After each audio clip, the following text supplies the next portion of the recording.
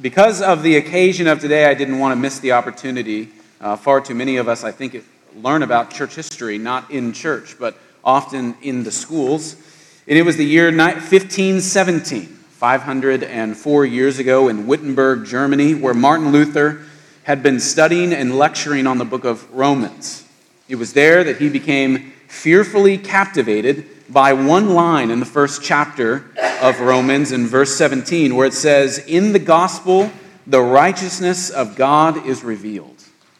And as he was lecturing on this, and had he done this multiple times, he actually hated the phrase, the righteousness of God, for God's righteousness, he thought, surely meant God's righteous punishment of all unrighteous sinners, including him. And so he wanted to avoid the phrase altogether. And at the same time, Luther was wrestling with his church's practice of selling indulgences to people for their forgiveness. So for a fee, if you don't know what an indulgence is, for a fee, one could pay off guilt or remove the